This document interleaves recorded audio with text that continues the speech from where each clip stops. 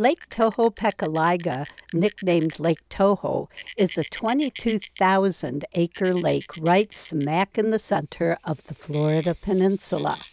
Ever since we discovered Kissimmee Lakefront Park about 20 years ago, Russ and I have visited it virtually every time we visit our son. When I visited Kissimmee in April, our group went to Lakefront Park our first evening. We started near the miniature lighthouse around the middle of the park and didn't walk as far as I usually do, but our group saw 12 limpkins, lots of baby gallinules, a very close anhinga, and a most cooperative marsh rabbit. I didn't learn anything new about my familiar old park except that there are some very nice restaurants nearby.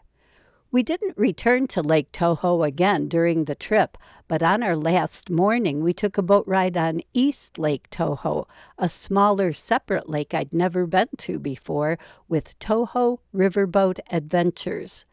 This was an extremely touristy activity, exactly the kind of thing I never consider when I'm planning days in Florida. But the owner and captain, Richard Lawrence, quote, Captain Stitch, was charming, and he and his delightful first mate Haley set up some hokey but hilarious jokes, exactly the kind I enjoy.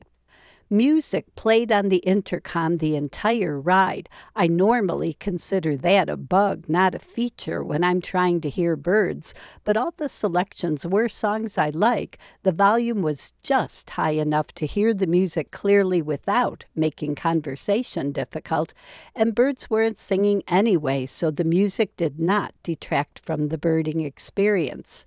The destination of the cruise was a privately owned island where a small herd of goats wander about free, exactly the kind of thing I tend to avoid. But when we reached the landing and the goats walked right up to us, we could take handfuls of a healthy goat chow to feed them. Again, not at all a birding activity, but I absolutely loved it and couldn't stop thinking how much my grandchild Walter would enjoy it. The riverboat ride may have been in every way touristy, but it was also splendid for me as a monomaniacal birder. Why? The captain does not consider himself a birder, but he sure knew the birds on this lake.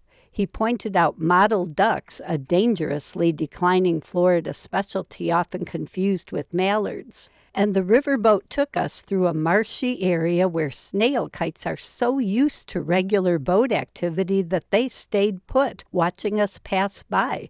The captain recognized them individually, knew where they nested, and made the ride slow and steady, allowing me to get a bazillion close-up photos. He provides his passengers a lot of binoculars and cards to help them identify the birds they see. Interestingly, we did not see a single snail kite on the Victor Emanuel South Florida and the Keys birding trip.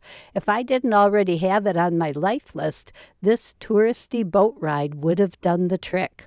Pro tip: anytime you find yourself on a ferry or a boat ride catering to fishermen, whale watchers, or general tourists, it's a good idea to let someone on the crew know you're a birder. Sometimes they won't care or may even be dismissive, but surprisingly often the captain or a crew member pays close attention to birds and will be happy to point out good species.